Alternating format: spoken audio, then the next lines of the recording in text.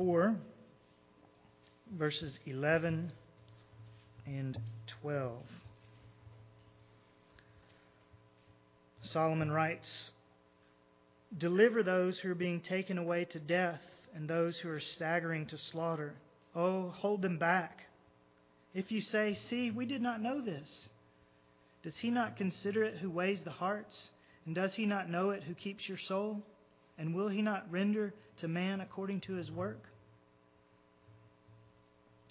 Father, tonight as we consider these verses in the midst of our missions week, let them penetrate our hearts. God, I pray that we would leave with the gospel in our minds of Jesus, and that we'd leave with this phrase in our minds, "Oh, hold them back." So do that for us, we pray in Jesus' name. Amen. There are a number of things to say that can be said from these two verses. Obviously, when we read, "Deliver those who are being taken away to death and those who are staggering to slaughter," there is an application to physical death here, isn't there? We're going to get to some other applications about the soul and about spiritual death, and we do recognize that the soul is paramount. The soul is most important. But when we read these verses, we do remember that God loves the body too. That the soul is connected with the body, that when the body dies, the soul goes into its eternity. And so when we think about the importance of the soul, we don't neglect the importance of the body. And therefore, there is a very important application in these verses to rescuing people from physical death. Christians must care about rescuing people from physical death. And Solomon is teaching us that. And we're not exactly sure what Solomon had in mind. Who were the people in Solomon's mind and in his day who were being taken away to death, that were staggering to slaughter? We're not sure whom he was thinking of. Perhaps prisoners who were being executed unlawfully, perhaps people who were being persecuted for their faith. We don't know. But there are a lot of applications to us, aren't there? I hope you can think of numerous ways in which we as God's people ought to be on the forefront of protecting people in our world who are being taken away to death, physically staggering to their death, physically, in ways that we can help them. Let me just give you a few reminders. One, just from the Old Testament. You remember that this exact passage, though it was happening after Solomon wrote it, had great application during the time when the people of Israel were being taken away out of their land into exile. First into Assyria and then into Babylon. The Assyrians came down, took the people of Israel and carried them off as exiles and slaughtered many of them. And then the same thing happened when the Babylonians came to Judah and Jerusalem and carried the people away. And I was reading this week the book of Obadiah, and it's just one chapter, and it's an interesting little book because it's not written to God's people. I think it may be one of only a couple of books in the Bible that's not actually mainly addressed to God's people. It's addressed to the Edomites, the neighbors of the Israelites. And God's bone to pick with them is, when my people were being carried away into exile, you didn't do anything about it. They're your ancient relatives. Edom, the country of Edom, were the descendants of Esau. They were your brothers. And not only did you not rescue them and protect them, but you stood by and applauded that they were being carried off. And God judges Edom for that. So there's an application in the Old Testament. When someone is being carried away, God says, you ought to be there to deliver them, to rescue them. A modern sort of application of that would be the Holocaust, wouldn't it? It's a shame when we read the stories that there weren't more Oskar Schindlers and people like him who fulfilled this verse in a very real and physical way. But in our own day, there are examples and ways that we ought to be fulfilling it in a physical way. I wrote down a few. One would be, as we look at the world and we see the world war-torn and disaster-torn, we as Christians ought to be on the front edge of getting out into war-torn places and disaster-torn places and delivering those people, rescuing those people, providing food and blankets and water and all of those things. People in these countries like where the tsunami hit or like where the wars are going on in northern Africa and other places, are devastated. And oftentimes they die not as a direct result of some battle or as a direct result of the natural disaster. They die because of the fallout afterwards when they don't have what they need. And we ought to be at the front of that. And there are some Christian groups that you could support and pray for. Samaritan's Purse is probably the best one, the most well-known one.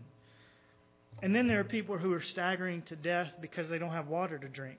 It's not disaster, it's not war, it's just they don't have water. And most of you know about the project in Nigeria that Philomena has begun and some of us are working on, and there are other places in the world. But people are staggering to physical death because they don't have water, and we can hold them back by caring enough to help provide water for them.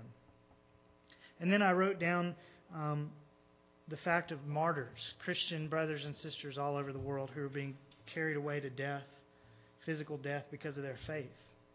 And again, we have the opportunity to help them, to help provide protection to them, to help their families when they do die.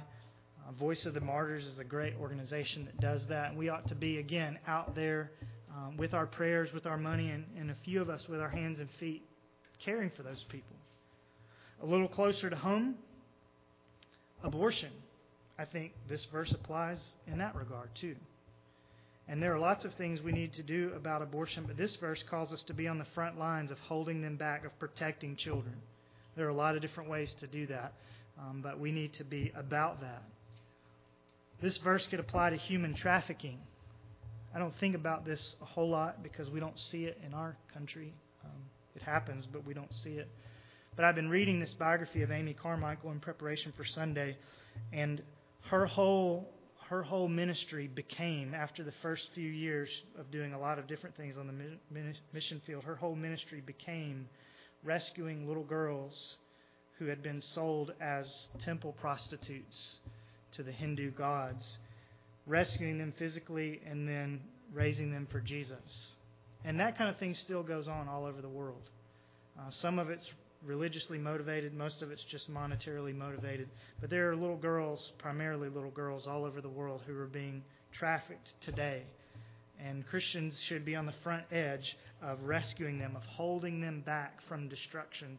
And again, I'll just reference a ministry that you could look up, International Justice Mission, is a group of people who have said, we're going to take this on. We're going to fight against trafficking. We're going to rescue girls from it. A couple of other applications really close to home would be, someone who is slipping down the road of drugs or alcohol and staggering to their own early death that way, or someone who's in a violent situation where they are in danger. When someone around us is in danger, just someone we know, it doesn't have to be some ministry that's out at the ends of the world, someone around us that we know whose life is in danger because of drugs or alcohol or domestic violence, who ought to be the one that's there, stepping in, helping them? The Christian, right? Make sure you do that when the opportunities present themselves. And one other, because we have a number of people in our church in the medical field, this verse, I think, gives impetus to Christian doctors, right? Deliver those who are being taken away to death and those who are staggering to slaughter. Hold them back. People are dying, and one way that Christians serve is to be in medicine and help them. So John and the rest of you guys, be encouraged. That's an application of you fulfilling this verse. And the point is, in all these ways, there are applications here and now to physical life and physical death where Christians ought to be on the front lines of these things. And verse 12 reminds us, if we turn a deaf ear to people in our world who are suffering and dying, God knows about it in verse 12a, and there will be a just retribution in verse 12b. Will He not render to man according to his work? Now, you don't have to do all these things. I listed 9 things. I listed 9 applications. You don't have to do all 9. You don't have to be in every one of them. But the point is, who is it that God's put in your path? What is it that God's put on your heart in the realm of Proverbs 24:11? Do something about that. Don't fail to care about that. You don't have to do everything. but do something. And I want you to just think, just for a moment, just think, who is it that God's put in my path? Who is it that God's laid on my heart? What is it? It's the end of the earth, maybe it's right here in Cincinnati. I don't know who it is for you. But you think for just a moment, where am I supposed to be stepping in just to help the suffering? Make sure you go do that. Make sure you go do that. Now, there is obviously a second avenue of application that I want to get to. Because it's Missions Week, and because, as I said, the soul is preeminent. Remember, what does it profit a man if he gains the whole world but loses his soul? What does it profit a man if he gets better from cancer but dies without Jesus?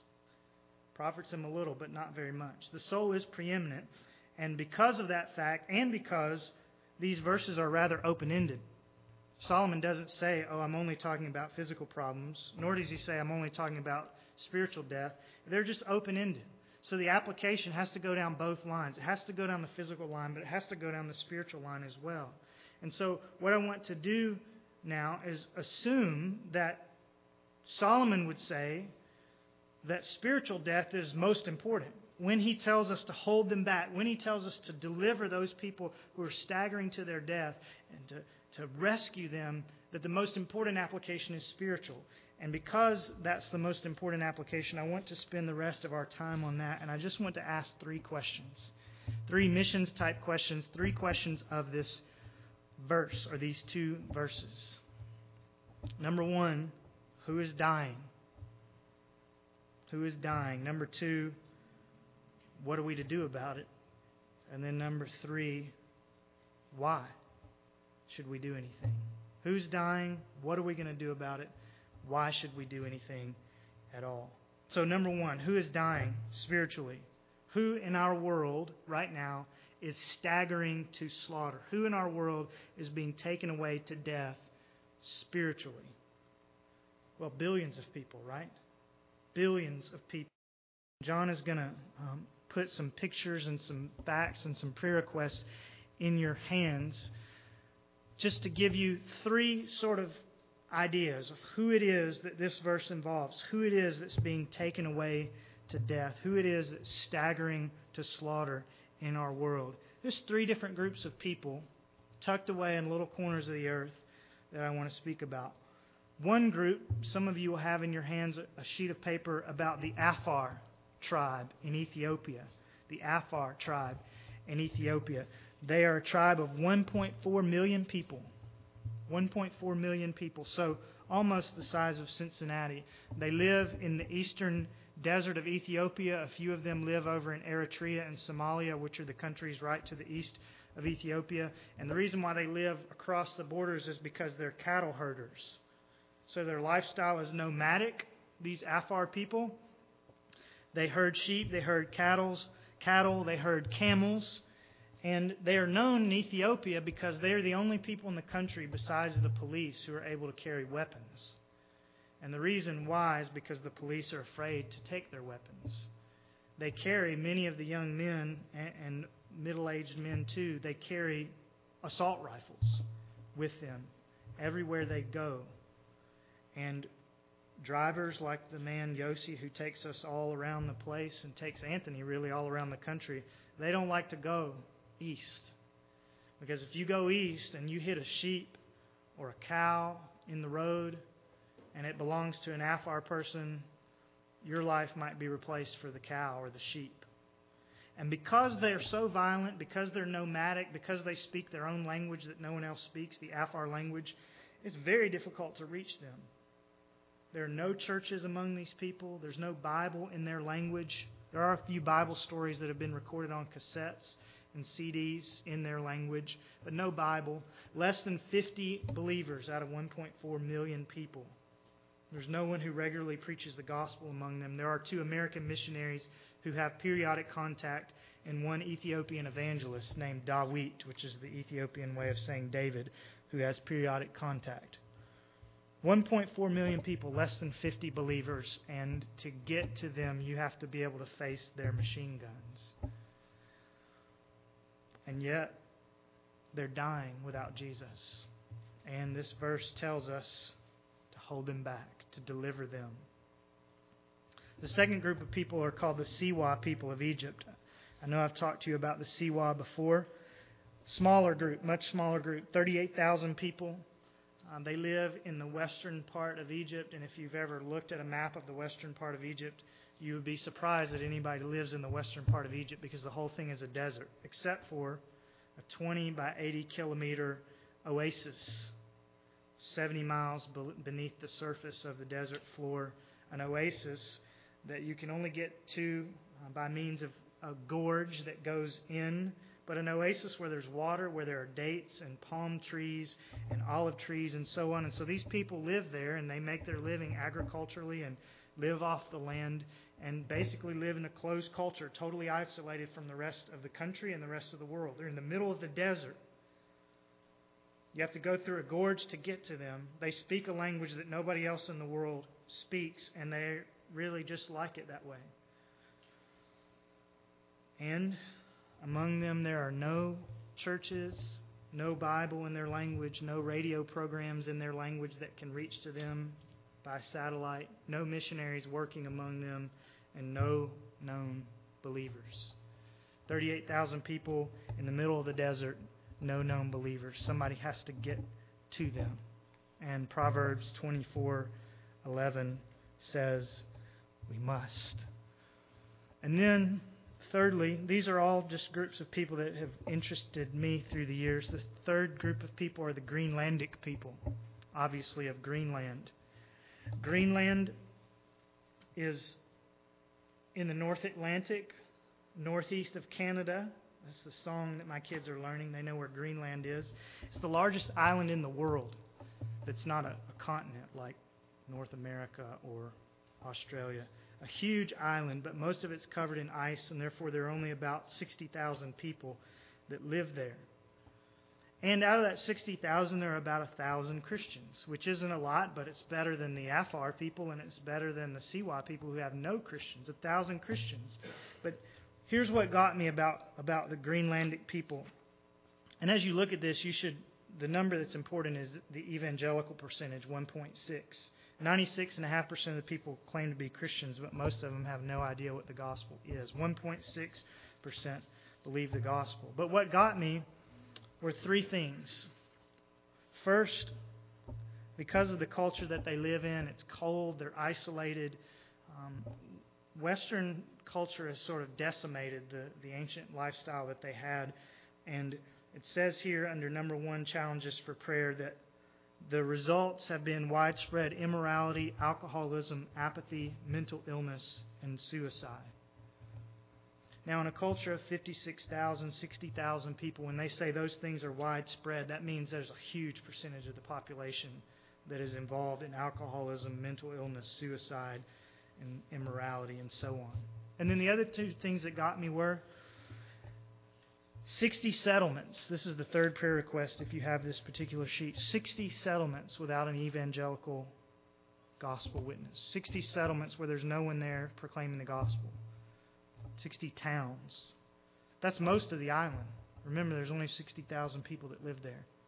Can you imagine? I mean, we can't even imagine living in America and having a town that didn't have any church that believed the gospel at all. I mean, that's almost unbelievable. But in Greenland, there are 60 of them. And the third thing that got me was the last prayer request there, number 4. There are only 4 evangelical, gospel-preaching Greenlandic pastors in the whole country. Only 4 men who shepherd the flock of God and preach the gospel to their people in the whole country. And there should be more. There needs to be more. And God calls us to be a part of the task of delivering these Greenlandic people who are living their lives in despair without Jesus. We could spend weeks just talking about groups like the Afar and the Siwa and the Greenlanders, because there are 4,200 groups like them. 4,200 groups in the world that have less than 1/100th of a percent Christian. In other words, 4,200 different groups of people who are separate from the other groups around, either because they speak a different language or because they're isolated geographically, like the Siwa, like the people in the Amazon, up the Amazon River, or they're isolated maybe because they're violent like the Afar and so on. 4,200 different groups of people that have only one believer for every 10,000 people or less. Many of them have none. Let me just tell you about one other group. Population in this community is about 10,000. One evangelical church, and it's small. Probably only a couple of percent of the people are believers. Most of them are Roman Catholics, just by background, but not religiously. Most of the rest of them are secular. It's a pretty unreached place. You know where I'm thinking of? Pleasant Ridge. 10,000 people within 2 square miles of us. 10,000 people, and almost none of them go to a gospel preaching church. And that should startle us. We think about Greenland and go, wow, only 1.6% of the people are Christians. It's not much higher in this neighborhood. Some parts of our city it's greatly higher than that, but here it's not much higher. One church, us, that God has put here.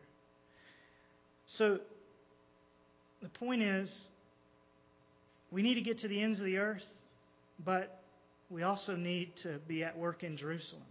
You don't have to go to Greenland. You don't have to get a dog sled or go through a gorge in Egypt or travel out into the middle of the countryside in Ethiopia to fulfill this verse.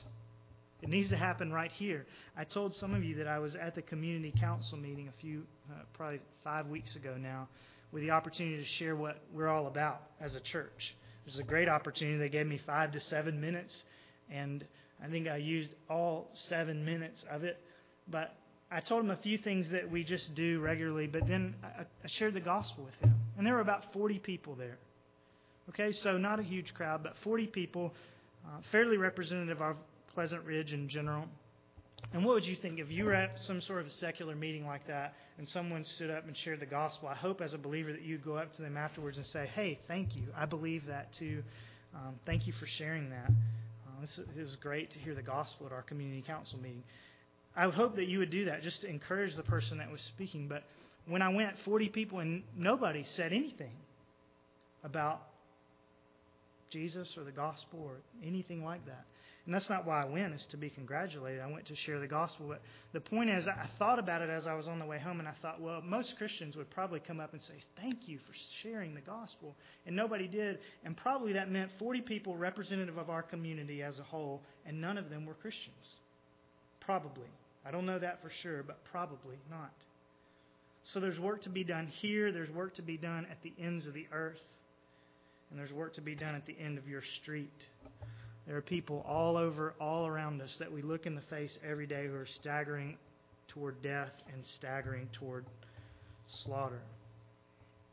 Just to make it a little more personal, probably none of you is without a next-door neighbor who's lost.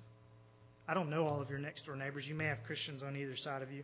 But based on the statistics in our city, based on knowing where some of you live, probably each one of us has somebody either on the right side or the left side who's not a believer. Probably most of us have someone on both sides. Picture their face right now, those people around you. And then imagine yourself someday at their funeral, looking down on that face in the casket. How you feel on that day if you keep silent every day from this day to that one? How will you feel if they stagger their way towards what you know is eternal hopelessness without Jesus and you never speak to them about Him? We have work to do here and at the ends of the earth. And that brings me to a second question. We asked who's dying spiritually. Secondly, we need to ask, what are we to do? What are we to do? The answer is in verse 11. Read it again. Deliver those who are being taken away to death. Deliver them. And those who are staggering to slaughter, hold them back. Hold them back. Do you hear the emotion in Solomon's voice? It's urgent. Hold them back. They're about to fall off the precipice. Hold them back. They're about to step out into oncoming traffic. Grab them and pull them back. That's what he's saying. That's how serious it is. Someone posted an internet video recently by a man named Penn Jillette. Some of you may know him. He's part of a a comedy team, an atheist comedy team called Penn and Teller. He's a juggler, he's a comedian, but he's really well known as an atheist. He's gotten awards for promoting atheism. But a Christian, posted this video of him speaking into a camera. It looked like he had made it himself, a home video. And here's what this atheist comedian said. I've always said that I don't respect people who don't proselytize. In other words, who don't try to get people to come and be believers in Jesus. Not at all. If you believe that there's a heaven and hell, and people could be going to hell or not getting eternal life, and you think that, quote, well, it's not really worth telling them because it would make things socially awkward, how much do you have to hate somebody not to proselytize, to believe that everlasting life is possible and not to tell them that? Then he says, if I believed beyond the shadow of a doubt that a truck was coming, and you didn't believe it, but that truck was bearing down on you, there's a certain point where I tackle you. And this is more important than that, he says. Here's an atheist, and he gets Proverbs 24:11. Probably he's never read it, but he gets it. If someone is about to step out into traffic, you tackle them. You hold them back. You do whatever it takes. And that's what Solomon is saying. We've got to do whatever it takes. Well, what does that mean? Well, it means, first of all, that just here in our city, in our spheres of influence, we have to open our mouths, don't we? We have to open our mouths. Lots of different ways to do that. Sometimes it's just in a casual conversation as the conversation turns towards spiritual things, and you can pray that it does. But there are ways to be intentional, too. Invite those lost neighbors for dinner. Send them a Christmas card and find a way to share the gospel in the Christmas card. That's a good thing to do. When your neighbors go in the hospital, perfect time to go in and say, can I pray with you? I mean, what are they going to say? No.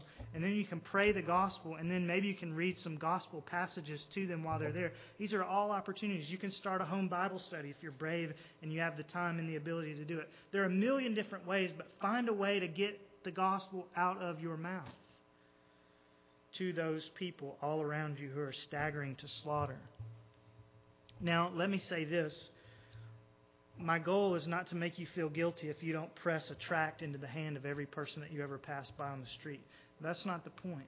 The point is, the people that God has given you opportunities with, take the opportunities. Don't miss the opportunities that God gives you.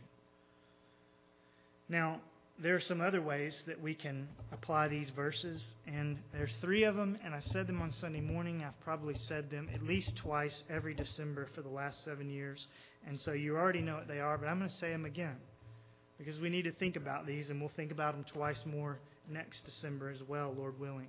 How can we apply this verse? What are we to do as far as holding people back from death? Well, in missions terms, we're to go, right? Somebody has to go. The Siwas are a perfect example. These people that live in the middle of the desert in Egypt. Somebody has to go because they're not going to come out of that oasis to us. They live out in the middle of nowhere. They don't have any really way to get from there even to Cairo in their own country. They speak a different language than everybody else in their own country, much less us. Their culture is totally different. Their culture is closed. They don't want to come out of that oasis. So if they're going to be reached, someone has to go in. Someone has to go in. Maybe someone in this room. And there are 4,200 other groups where someone has to go in. So we need to go. We need to give. We need to give. Just sometimes I try to make you feel guilty and you give that way, and if that works, then great.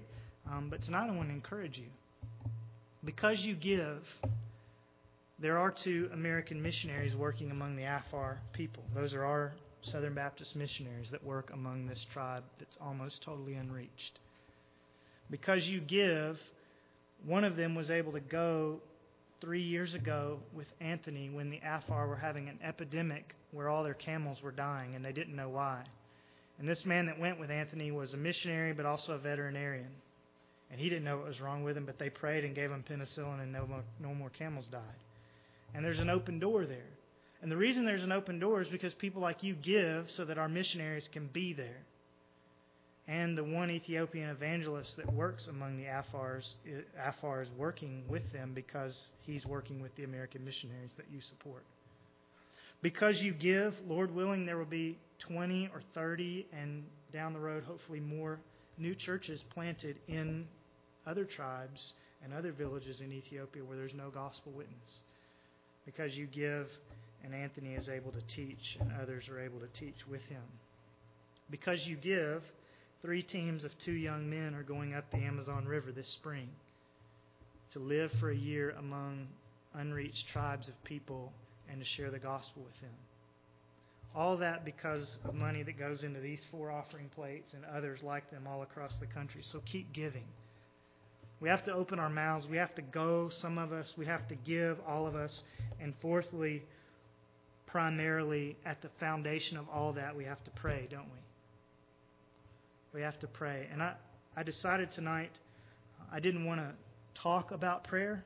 I decided tonight that in the middle of the sermon we would stop and we would pray for the Afar and the Siwa and the people of Greenland. So instead of talking about prayer, we're going to take 4 or 5 minutes and pray. So all of you should have one of these, and I hope that you'll just bow silently where you are and take 4 or 5 minutes, read through the prayer requests, and pray for those people. Now, as you draw your prayers to a close, let me just say one thing about prayer before we move on to a third and final question, and that is, don't stop tonight. I hope that you'll take the little card or sheet that is in your hands and hang it somewhere this week where you'll be reminded, and maybe beyond this week, and continue to pray for the Afar and the Siwa and the Greenlandic peoples. But we're asking 3 questions of Proverbs 24. First, who is it that's dying spiritually? Billions of people the world over. Second, what should we do?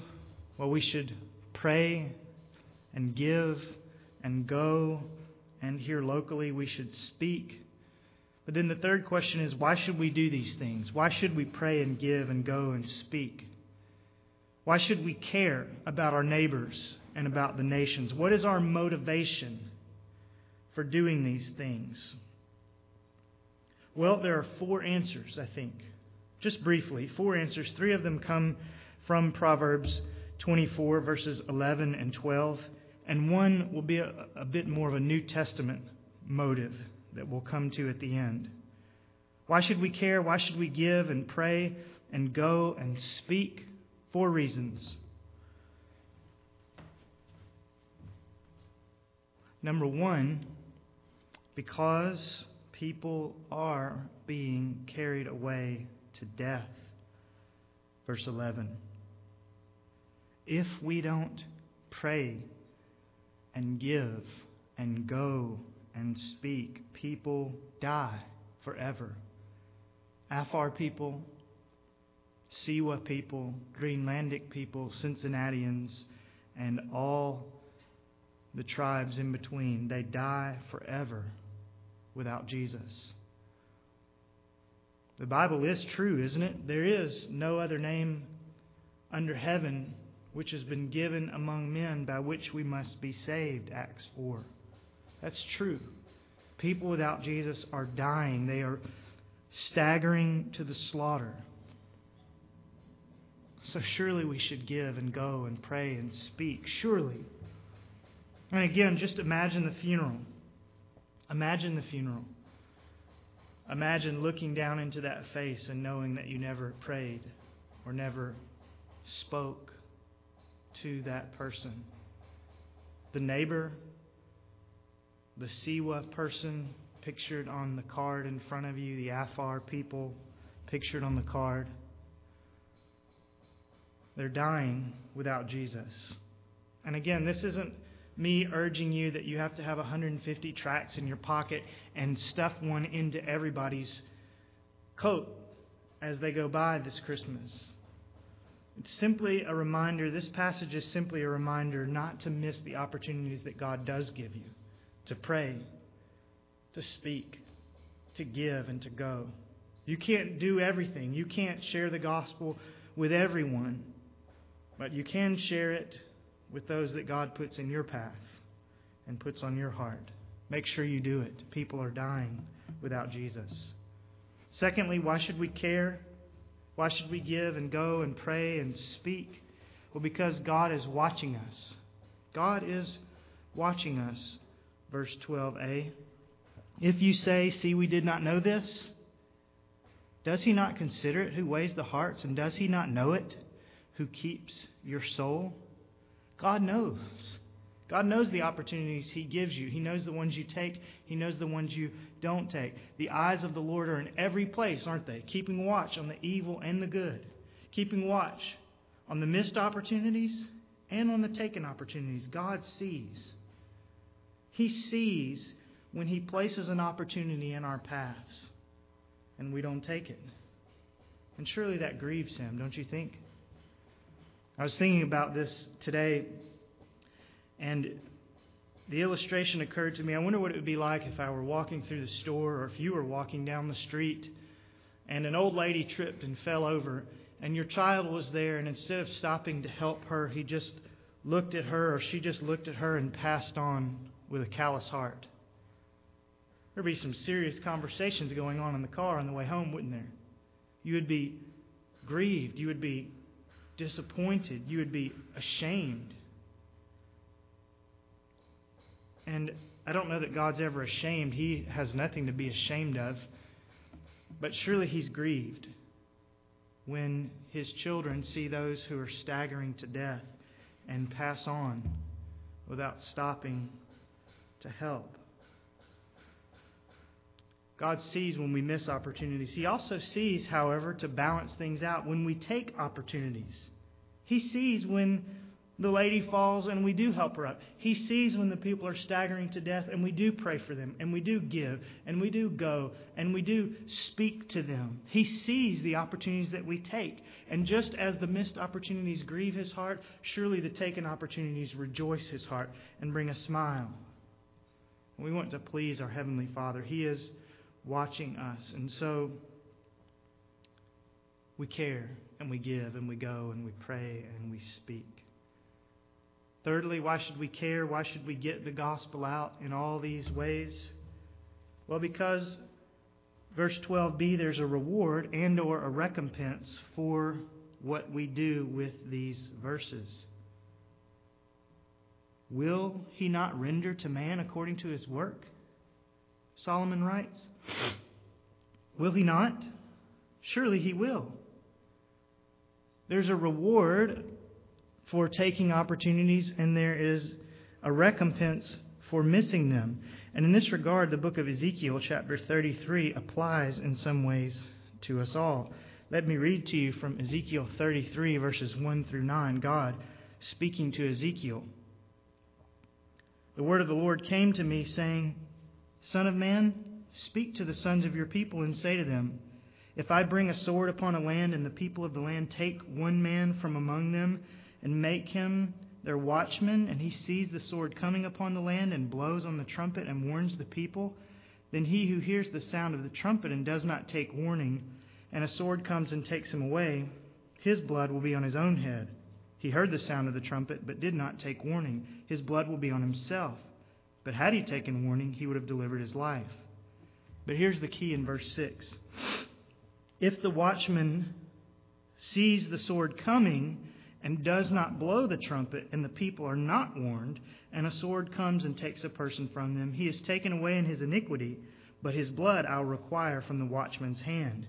Now as for you, son of man, I have appointed you a watchman for the house of Israel. So you will hear a message from my mouth and give them warning from me.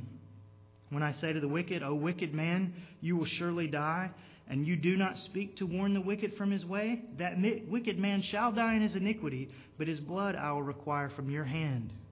But if you on your part warn a wicked man to turn from his way, and he does not turn from his way, he will die in his iniquity, but you have delivered your life. Now Ezekiel had a special task. He was a watchman over the whole house of Israel, to give them warning, to tell them God's word. And we're not given that task, but we are all set up as watchmen in our own little spheres of influence. We are the ones who know the bad news and the good news, and who ought to be sharing it. And as God said to Ezekiel, I think so he says to us here in Proverbs 24:12.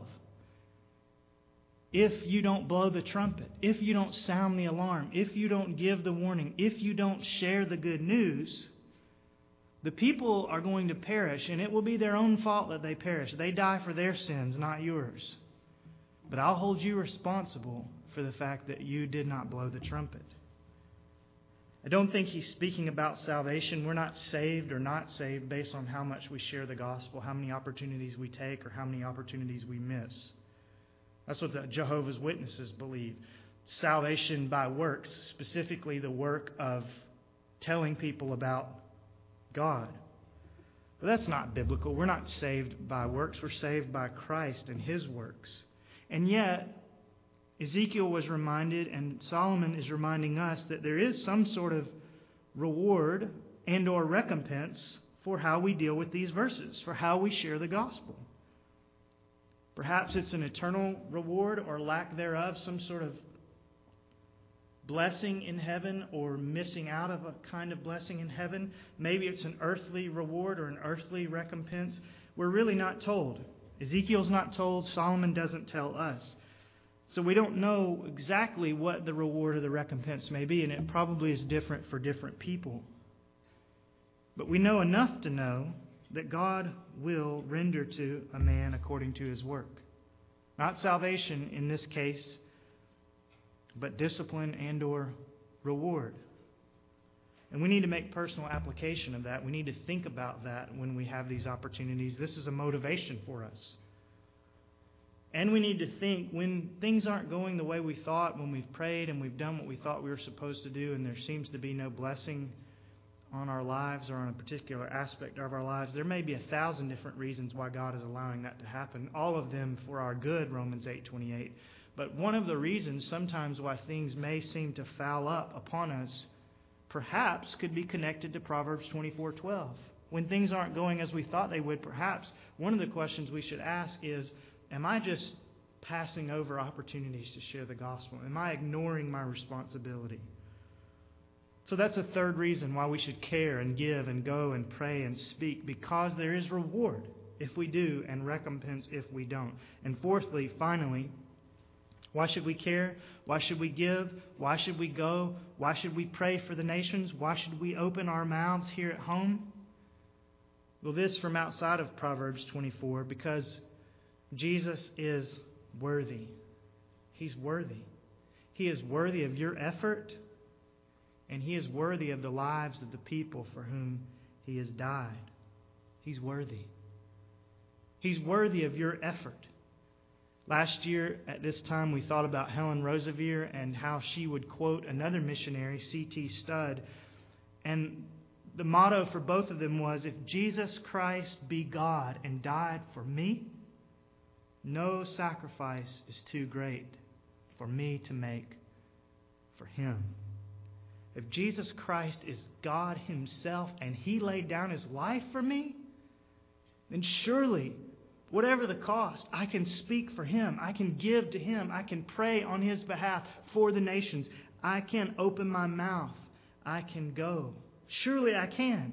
He's worth it. He gave His life for me.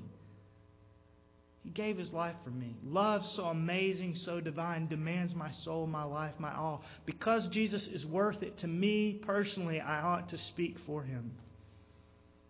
And we ought to speak and go and give and pray because He's worthy of the lives of the people for whom He died. He's worthy of those Afar for whom He died, and those Siwa for whom He died, and those Greenlandic peoples for whom He died. He's worthy of your neighbors for whom He's given His life. He's worthy of their praise. And for that reason, we ought to speak so that He gets the praise in their lives that He deserves. For that reason, we ought to go and give and pray. I've told you this story before, and I close with it again tonight. 2 young German believers heard of an island in the Caribbean owned by an atheist British man who intended to use that island as a sugar plantation and to run its economy largely on the basis of slaves and on the back of slaves. And because he was an atheist, he had determined that no missionary would come to this island. No preacher would come to this island. They would be through with all of that. They wouldn't hear any of that. They would just get about their work, produce the sugar, and earn the money. And these two young Germans heard about the island and the people who were to live there as slaves, and worse than living there as slaves, to live there with no gospel, to live and die there with no word about Jesus. But no missionary could go, no preacher could go. What were they to do? Well, the only thing they could do was to sell themselves to be slaves. And that's what they did, so that they could live there and die there and share Jesus from the inside. And their friends thought they were crazy. Even their Christian friends who loved Jesus and who loved the cause of missions thought they were crazy. But they went. And as the boat sailed away there and their friends were on the shore, they locked arm in arm, and with the other arms that were free, raised their hands to the sky and said, "May the Lamb who was slain receive the reward of his suffering." And that was the whole point. They weren't going because it was an adventure. They were going because Jesus suffered, and he deserves his reward. He deserved his reward from among those slaves on that island in the Atlantic. And they went, and they were never heard from again. But surely they and others among their slave friends are heard from now at the throne.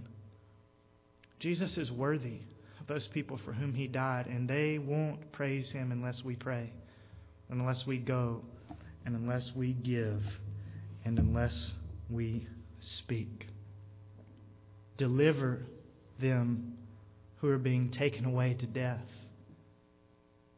who are staggering to slaughter.